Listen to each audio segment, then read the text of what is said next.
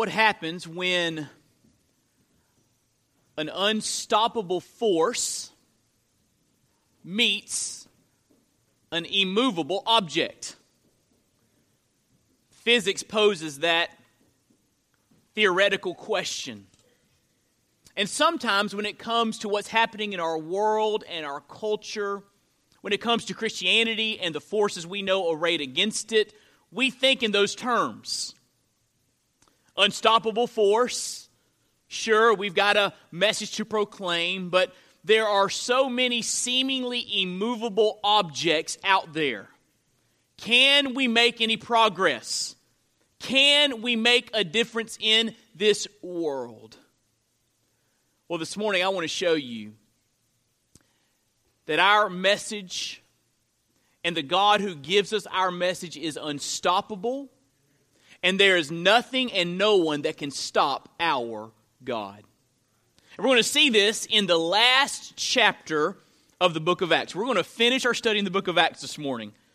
Praise the Lord. It's been a great, great study. And we're in Acts chapter 28. Some of you thought this day would never get here.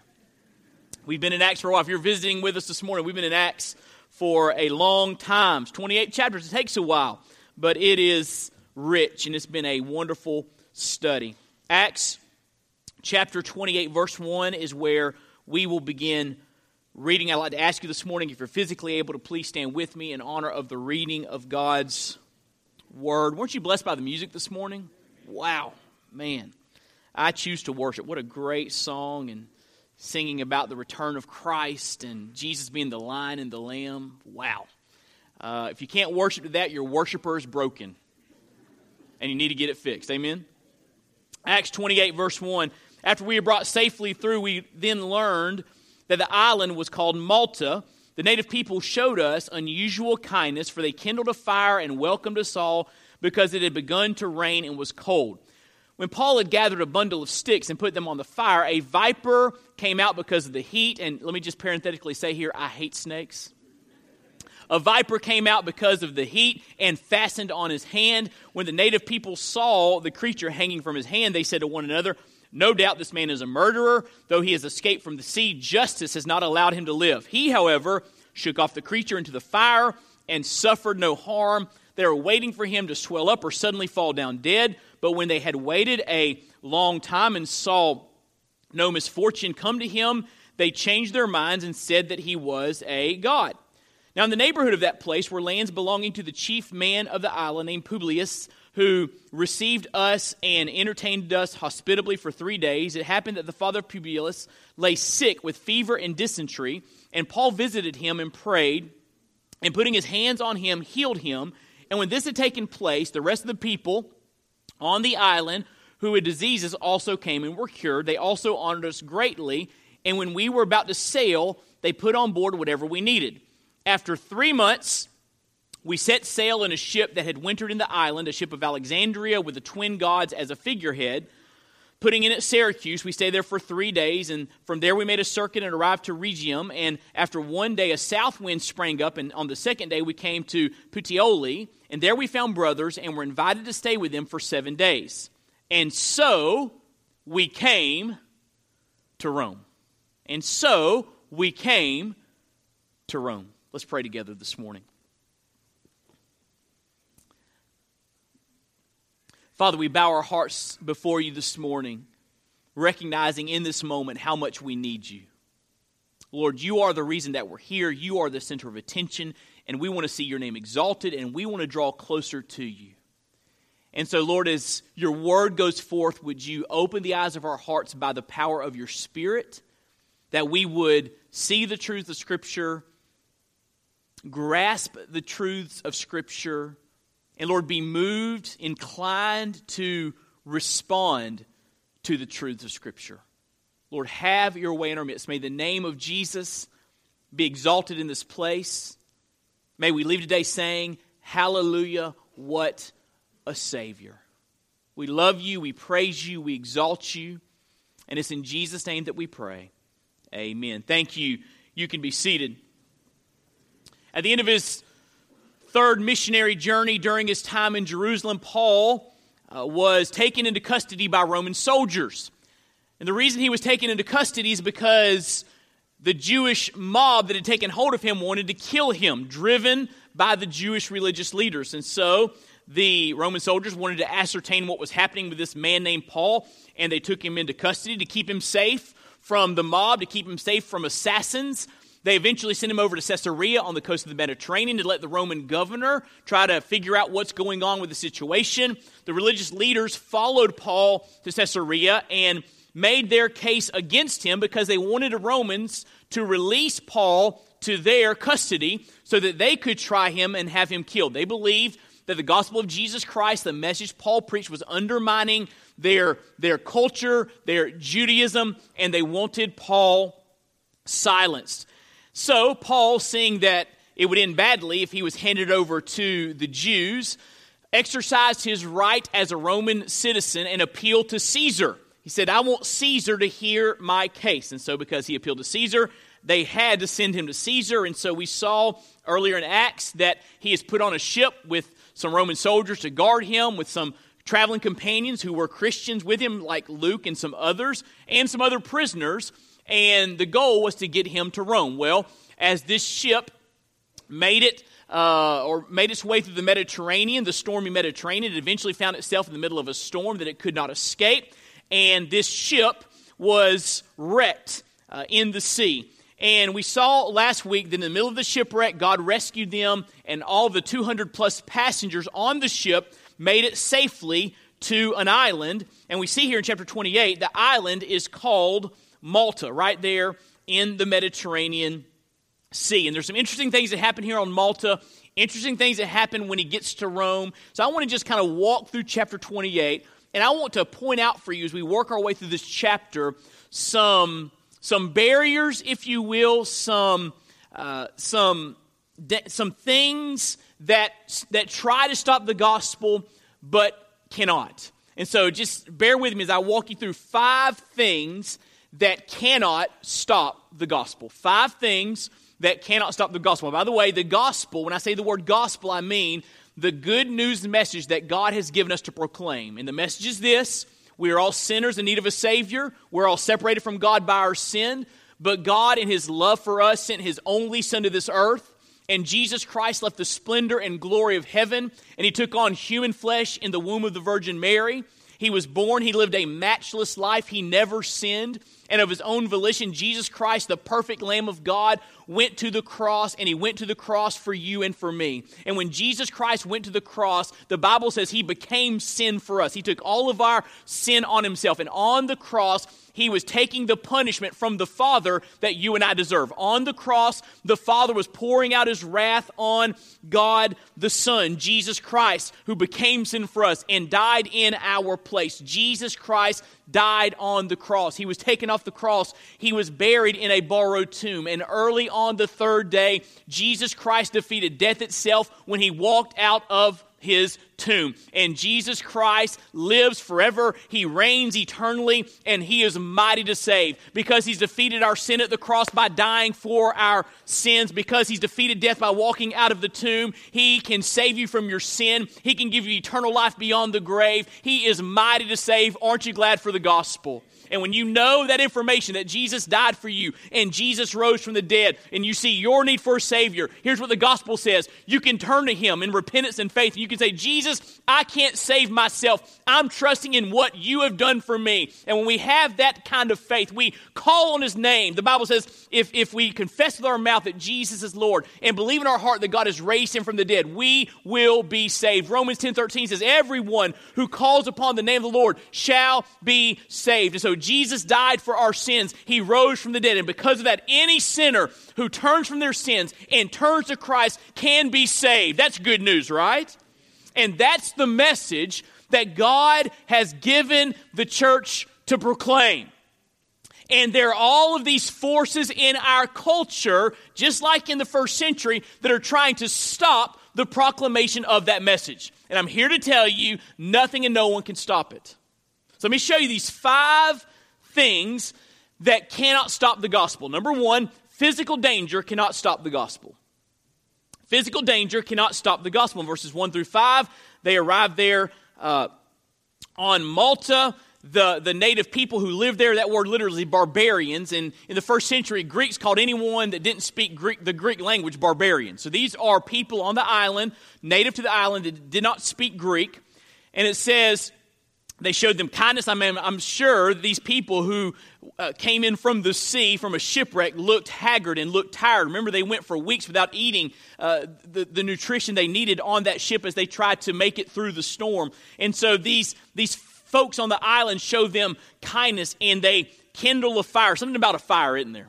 Kindle a fire to warm them up, to cook food. I mean, something about a fire. And they welcomed them all because it had begun to rain and was cold. And so they're gathered around the fire, trying to stay warm. And Paul there is gathering a bundle of sticks. By the way, he's a servant, right? He's an apostle of Jesus Christ, and he's gathering sticks. I think that's pretty cool. That's not part of the sermon. That was just extra for you, all right? And he put them on the fire, and as he puts them on the fire, a viper comes out because of the heat. The heat drives the viper out of the sticks, and it fastens to his hand. Now, the folks on the island knew what kind of snake it was. And they knew if a snake like that bites you, you're a goner. As a matter of fact, they're all just kind of waiting for him to drop dead. He's dead. He's a dead man. Yeah, he made it through the sea. He made it through the storm. But listen, he's a dead man. He's going to pay for whatever his sins are. The viper's going to get him. Justice is going to get him. And Paul shakes it off into the fire, and he just keeps living. And these people are shocked, and they said, well, he must be a god. If he can survive that, he must be a god. They had it all wrong. Paul was not a god. Paul was a man just like persons like you and I are humans. But Paul had a God. He had a personal relationship with God. And the one true God rescued him from the poison of the viper. And it wasn't Paul's time to go. And so God preserves him and God protects him from this physical danger as Paul continues to go forth with the gospel. Remember, God wanted to get Paul before Caesar so he could share the gospel in Rome. And so physical danger cannot stop the gospel. And that's important because physical danger is an ever-present reality in our lives. I mean, it's a dangerous world out there, right? I mean, there are snakes and brown recluse spiders, and there are people that text when they drive. I mean, it's dangerous, right? It's a dangerous world out there. But here's the deal. The threat of danger keeps many of us from mission. Because we're worried about our physical safety, sometimes we are reticent to go to areas that are difficult to share the gospel. David Platt, the president of our International Mission Board, says this: the unreached peoples in this world are unreached for a reason.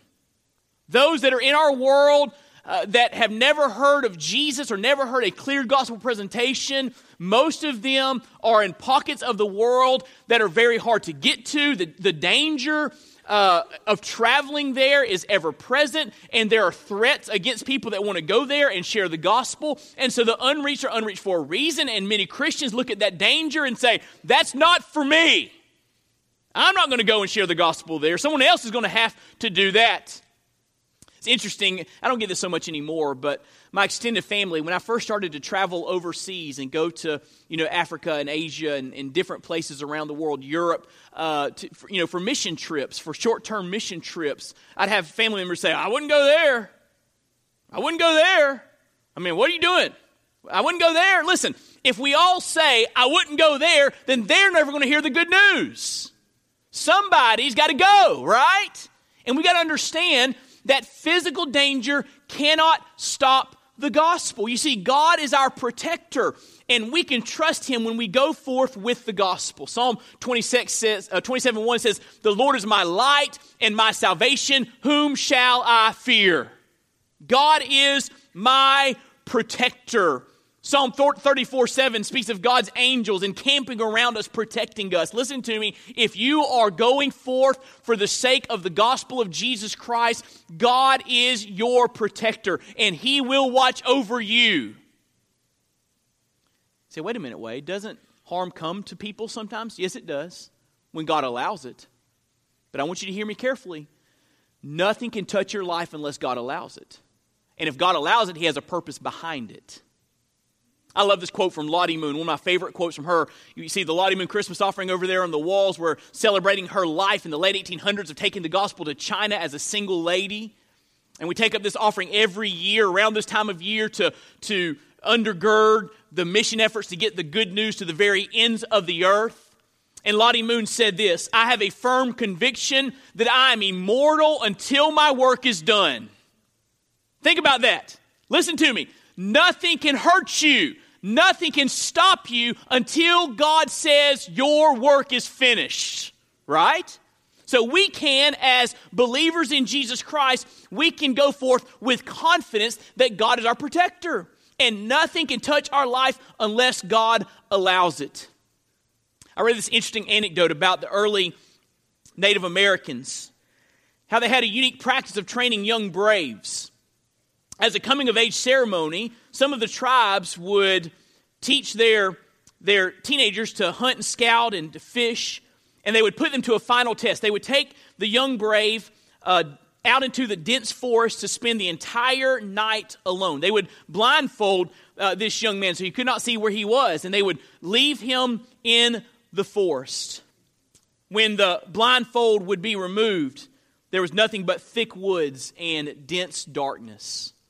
And that brave would sit there through the night and hear twigs snapping around and wonder if it's a wild animal ready to pounce. After what seemed like an eternity, dawn would break, and the young brave would be able to see what was all around him. He would look around and see the trees and the forest floor and the outline of a path. And then, to his utter astonishment, this young brave would behold the figure of a man standing just a few feet away, armed with a bow and arrow. And that man was his father, who was with him all night long.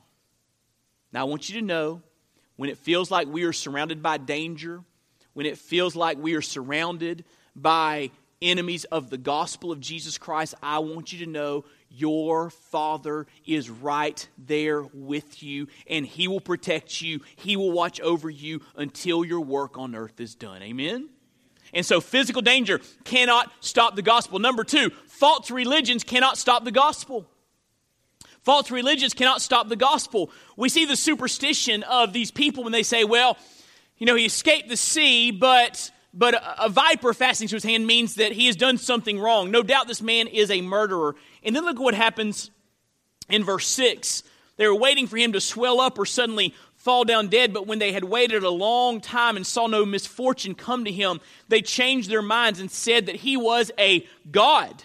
And so now these folks on the island believe that Paul is deity. They were very superstitious. They saw something supernatural, and they believed that the person was deity. Now in the neighborhood, it says, of that place were lands belonging to the chief man of the island.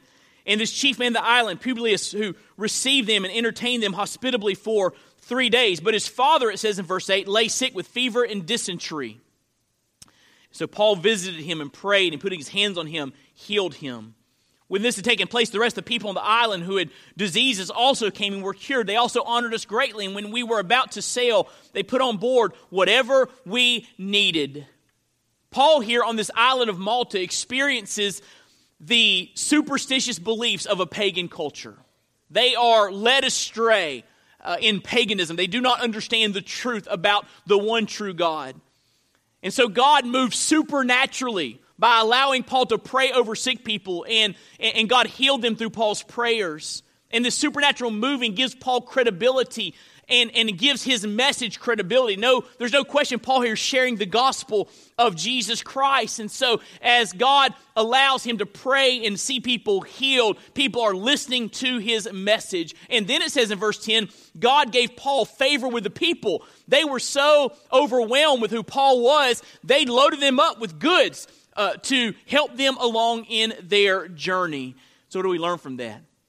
Even in the midst of a pagan, superstitious culture, the gospel can go forth by the power of God. You see, the gospel right now is penetrating all world religions and cults. You need to understand that. We could spend a lot of time up here talking about the different world religions, the different belief systems, the different cultural beliefs that undergird those world religions. We could talk about cults, and here's what you need to understand. The gospel is moving forth in every world religion and in every cult. People are getting saved from those backgrounds. Why? Because false religions cannot stop the gospel. Last week we saw a video about a witch doctor, and the witch doctor met Christ and was saved and went back to destroy the building where the witch doctor met with the people as a symbolic way of saying that life is over. I'm a new person in Christ. So God is saving witch doctors from animism, and God is saving people from Hindu backgrounds and Buddhist backgrounds and Muslim backgrounds. God is saving people who were formerly atheists. God is saving people all over this world, and there is no false religion that can stop the gospel. Third, imprisonment cannot stop the gospel. Imprisonment cannot stop the gospel. Starting there in verse 11, it speaks of how they made it to Rome. Interesting travel details there as they make their way into Syracuse. There in verse 12, Syracuse was a port on what we now call modern-day Sicily. And then from Syracuse, they sailed over to the Italian mainland, where the Roman Empire was centered in the city of Rome.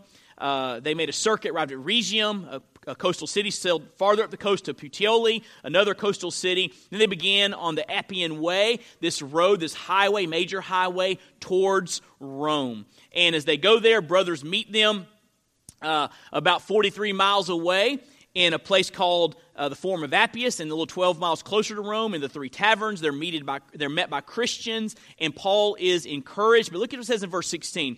When we came into Rome, Paul was allowed to stay by himself with the soldier who guarded him. Now, this was not, hard imprisonment where he's cast into a deep, deep dungeon, but he is in prison. He is chained in a home that he had to provide the resources for. Paul is chained to a Roman soldier.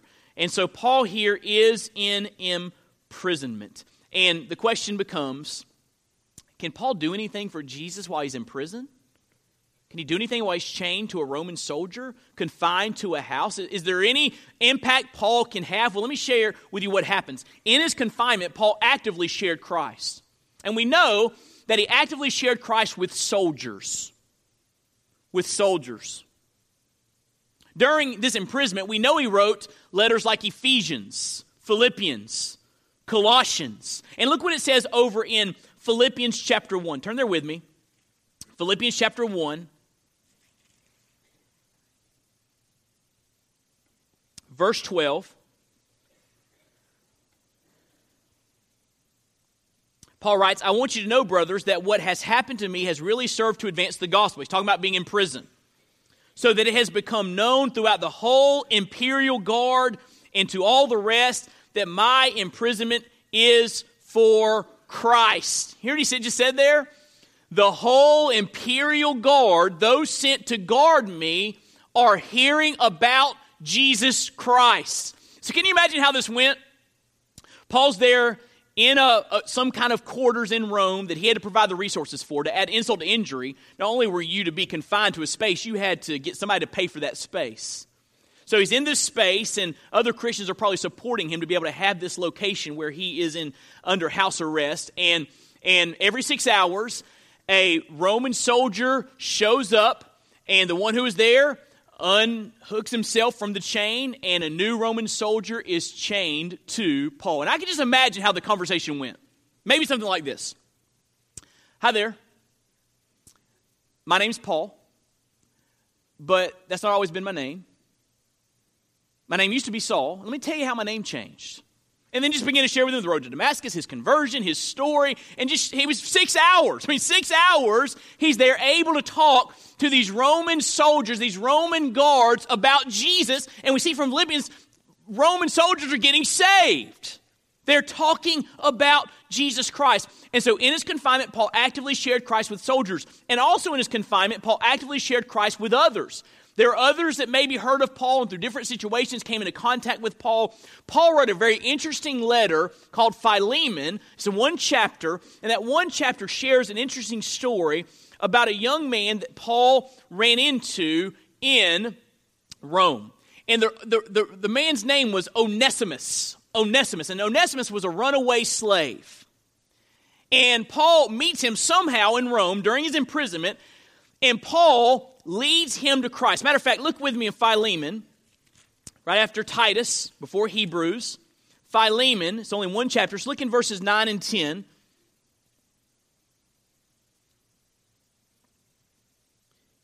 He says, I, Paul, an old man and now a prisoner also for Jesus Christ. He's in prison in Rome. I appeal to you for he's writing to Philemon, who was the owner of this slave, Onesimus. And Philemon was a believer in Christ. So he says, I appeal to you for my child Onesimus, whose father I became in my imprisonment. In other words, I led him to Christ. He's my spiritual son. Formerly he was useless to you, but now he is indeed useful to you and to me. I'm sending him back to you, sending my very heart. I would have been glad to keep him with me in order that he might serve me on your behalf during my imprisonment for the gospel. But I prefer to do nothing without your consent. Now look what he says in verse 16. I'm sending him back to you no longer as a bondservant, but more than a bondservant, as a beloved brother. Hey, this young man Onesimus ran away. He's a runaway slave, which was fiercely punished in the Roman Empire. But while he was running away in Rome, he was saved. And now Paul is sending him back, and the principles of Christianity are undermining the institution of slavery. Hey, Philemon, this guy coming back to you, he is a brother now. That'll change your interaction. And I believe that it was Christianity spreading through the Roman Empire that destroyed slavery. Those principles that are in place. And so we see here that even in prison, Paul is actively sharing Christ and leading men like Onesimus, hopeless and desperate, leading him to Christ. And so imprisonment cannot stop the gospel. You know, Paul was interesting. Over Philippians 1, he said, for me to live as Christ, to die as gain. Can you imagine trying to control somebody like that? Can you imagine some authority saying, Paul, if you don't stop preaching, we're going to kill you. And Paul says, well, if you give me another day to live, I can share Christ. But if you do kill me, it's better. I get to go be with Jesus. Well, we're not going to kill you then. We're not going to give you that luxury. We're going to keep you alive. And Paul says, great. Chain me to some more soldiers. I can share Christ some more. How do you stop someone like that? Answer is, you can't. Imprisonment cannot stop the gospel. Number 4, very quickly, unbelief cannot stop the gospel. Unbelief cannot stop the gospel. Look back with me in the 28th chapter of Acts. Look in verse 17. After 3 days, he called together the local leaders of the Jews, and when they had gathered, Paul said to them, brothers, though I had done nothing against our people or the customs of our fathers, yet I was delivered as a prisoner from Jerusalem into the hands of the Romans. When they had examined me, they wished to set me at liberty because there was no reason for the death penalty in my case. But because the Jews objected, I was compelled to appeal to Caesar, though I had no charge to bring against my nation. For this reason, therefore, I've asked to see you and speak with you, since it is because the hope of Israel, i.e. Jesus, the hope of Israel, that I'm wearing this chain. And they said to him, we have received no letters from Judea about you, and none of the brothers coming here has reported or spoken any evil about you. But we desire to hear from you what your views are. For with regard to this sect, we know that everywhere it is spoken against. When they had appointed a day for him, they came to him at his lodging in greater numbers. From morning until evening, he expounded to them, testifying to the kingdom of God and trying to convince them about Jesus, both from the law of Moses and from the prophets. So Paul gathers these Jews. He opens the Jewish Bible, what we call the Old Testament. And from the Bible, he preaches about Jesus, how the entire Scripture points to Jesus Christ. And it says there in verse 24, everyone say some were convinced by what he said, but others, say others. Others disbelieved. And disagreeing among themselves, they departed after Paul had made one statement. The Holy Spirit was right in saying to your fathers through Isaiah the prophet, go to this people and say, you will indeed hear but never understand. You will indeed see but never perceive. This people's heart has grown dull. With their ears they can barely hear. Their eyes have closed, lest they should see with their eyes and hear with their ears and understand with their heart and turn and I would heal them. So Paul quotes Isaiah. He's saying, hey, you Jewish folks here that choose to reject Jesus Christ, you are living out what Isaiah said was true of you. Your heart is dull, so you do not have ears to hear. They were unbelievers. So what do we see happen here in this text? We learn that though there will be many people that do not believe, others scoffed, they did not believe, there will be many that do. Some, it says, believed. And so you and I can go forth with confidence that our God saves. But I want to give you a heads up. When you go to a family member or a coworker or a classmate or a friend or a stranger and you begin to share the good news, you need to understand some are going to hear you out and want to know more. Some may at that very moment call upon the name of Jesus and be saved right there, and you have a front row seat to see that. Some may flatly and sometimes fiercely reject you. Now listen to me. Their response is none of your business. Your job is to share. You heard about the ball being in someone else's court? You share, and the ball is in their court as to how they will respond. It's none of your business. But you can have a clear conscience if you will, in the power of the Holy Spirit, share that good news with others and leave the rest in God's hands. Unbelief cannot stop the gospel. If you go and knock on every door in your neighborhood today and you're sharing Jesus Christ, you will have people close the door in your face and you will have people reject your message, but you will have some that are saved. And that's glorious, isn't it? Unbelief cannot stop the gospel, which leads to number 5, and we'll be through. We've talked about all the things that cannot stop the gospel. Physical danger cannot stop it.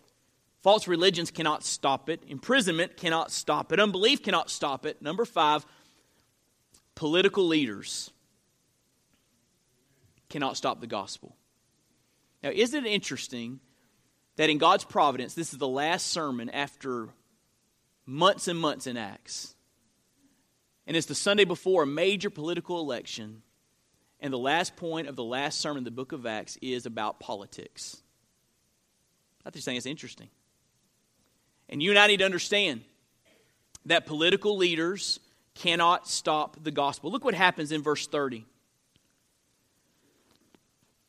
It says, he, Paul, lived there 2 whole years at his own expense and welcomed all who came to him, proclaiming the kingdom of God and teaching about the Lord Jesus Christ with all boldness and without hindrance. Now, scholars believe that Paul, based upon church tradition and history, Paul was freed from this imprisonment, and he ministered for a little bit longer than he was arrested again, and that's when he was killed for his proclamation of Jesus Christ. But here for 2 years, he's under house arrest, chained to Roman soldiers, waiting for his opportunity to stand before Caesar. Now remember who the Caesar was during this time. His name was Nero.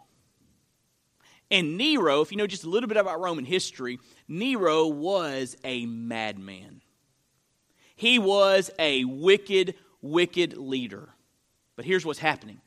Nero was a wicked leader who could not stop the gospel from infiltrating his kingdom. Because, hold your place, but turn to Philippians 4 with me. Let me show you what happens in Philippians again. Paul's writing this letter from jail. I want you to see his comment he makes in Philippians chapter 4, verse 21. Philippians chapter 4, verse 21. He's writing to Christians in Philippi, writing from Roman imprisonment. Look what he says.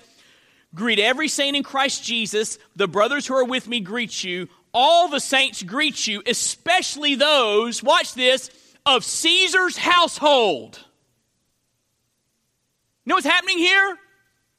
Folks that are close to Caesar, the nobility, maybe even family members of Nero, the madman, are hearing the gospel and giving their lives to Jesus, and they're saved.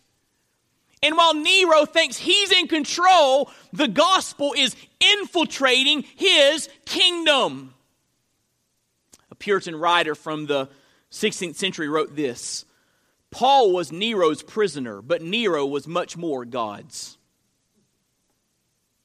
Nero thought he was in control. He thought he was calling the shots, the most powerful man politically on the face of the earth. And yet God's kingdom is infiltrating his kingdom. And here's what's interesting. Most scholars date the fall of Rome to about the 5th century A.D. But the kingdom of Caesar is now gone. But the kingdom of God continues to advance. Isn't that awesome? This political reality in the first century that played such a dominant role in people's lives, it passed off the scene. The Roman Empire failed. The power of the Caesar came to an end, but the kingdom of God continued to march on, and the kingdom of God continues to march on today. It continues to advance. So you and I cannot be intimidated by what's happening in the world or what's happening in our nation politically. There are folks that think they're in control. But really, as God's people are faithful to share, the gospel will just keep marching forth. And I can tell you something, beyond a shadow of a doubt. Come Wednesday of this week, if we'll share the gospel, regardless of who's in power, it will be unstoppable. And that, my dear friends, is what's most important. Now, I'm like you. I've been following this contentious, bewildering election season. I read yesterday about a recent CBS News poll that said 82% of the people that were surveyed said this election has left them feeling disgusted. 82% of the people. And I've watched it because I care about our country. I've watched what's happening. And I just want to say that integrity matters in leadership. It really does. And so I've had moments of concern and worry and anxiety about what's going to happen. The question I've been asked, how are you going to vote, Wade? Or how should I vote? Well, first of all, you need to understand, I never, ever, ever endorse a candidate or a party from the pulpit. This pulpit is not for any political party. This pulpit represents the King of Kings and the Lord of Lords, Jesus Christ, and that will never change. Parties come and go. Jesus Christ reigns. You've never heard me endorse any political candidate or party. But I will say this. I've tried to keep the big picture in mind. I really have. Because I'm disappointed in who people have or who have been put forth as our options. And so I look at things like political cabinets, what's happening with the Supreme Court. I look at those sorts of issues to try to make my big picture decision. And here's how I'll always vote. This hasn't changed in 2016, and it won't change in 2017, or it won't change in 2020. Here's how I always vote. I always vote for what I think is going to save the most babies' lives. Period. Whatever I think is going to save the most babies from their mother's womb that are being aborted in our country, I vote that way. Because I believe that over 50 million children that are killed in their mother's womb is an egregious evil. And it has to come to an end. And so, listen, I have one vote just like you do. And I don't have all the answers. And I don't get it all. And I've been disappointed like you have. But I'm going to vote for whatever I think saves the most babies' lives. Period. And so you say, wait, what does that mean? Well, you figure all that out and you do your own study. I'll do my study, you do your study. And you go into the voting booth on Tuesday and vote your conscience. And vote for what you think is right. But here's what I want you to understand. Whether a Democrat or Republican is in power, people will still need to be saved.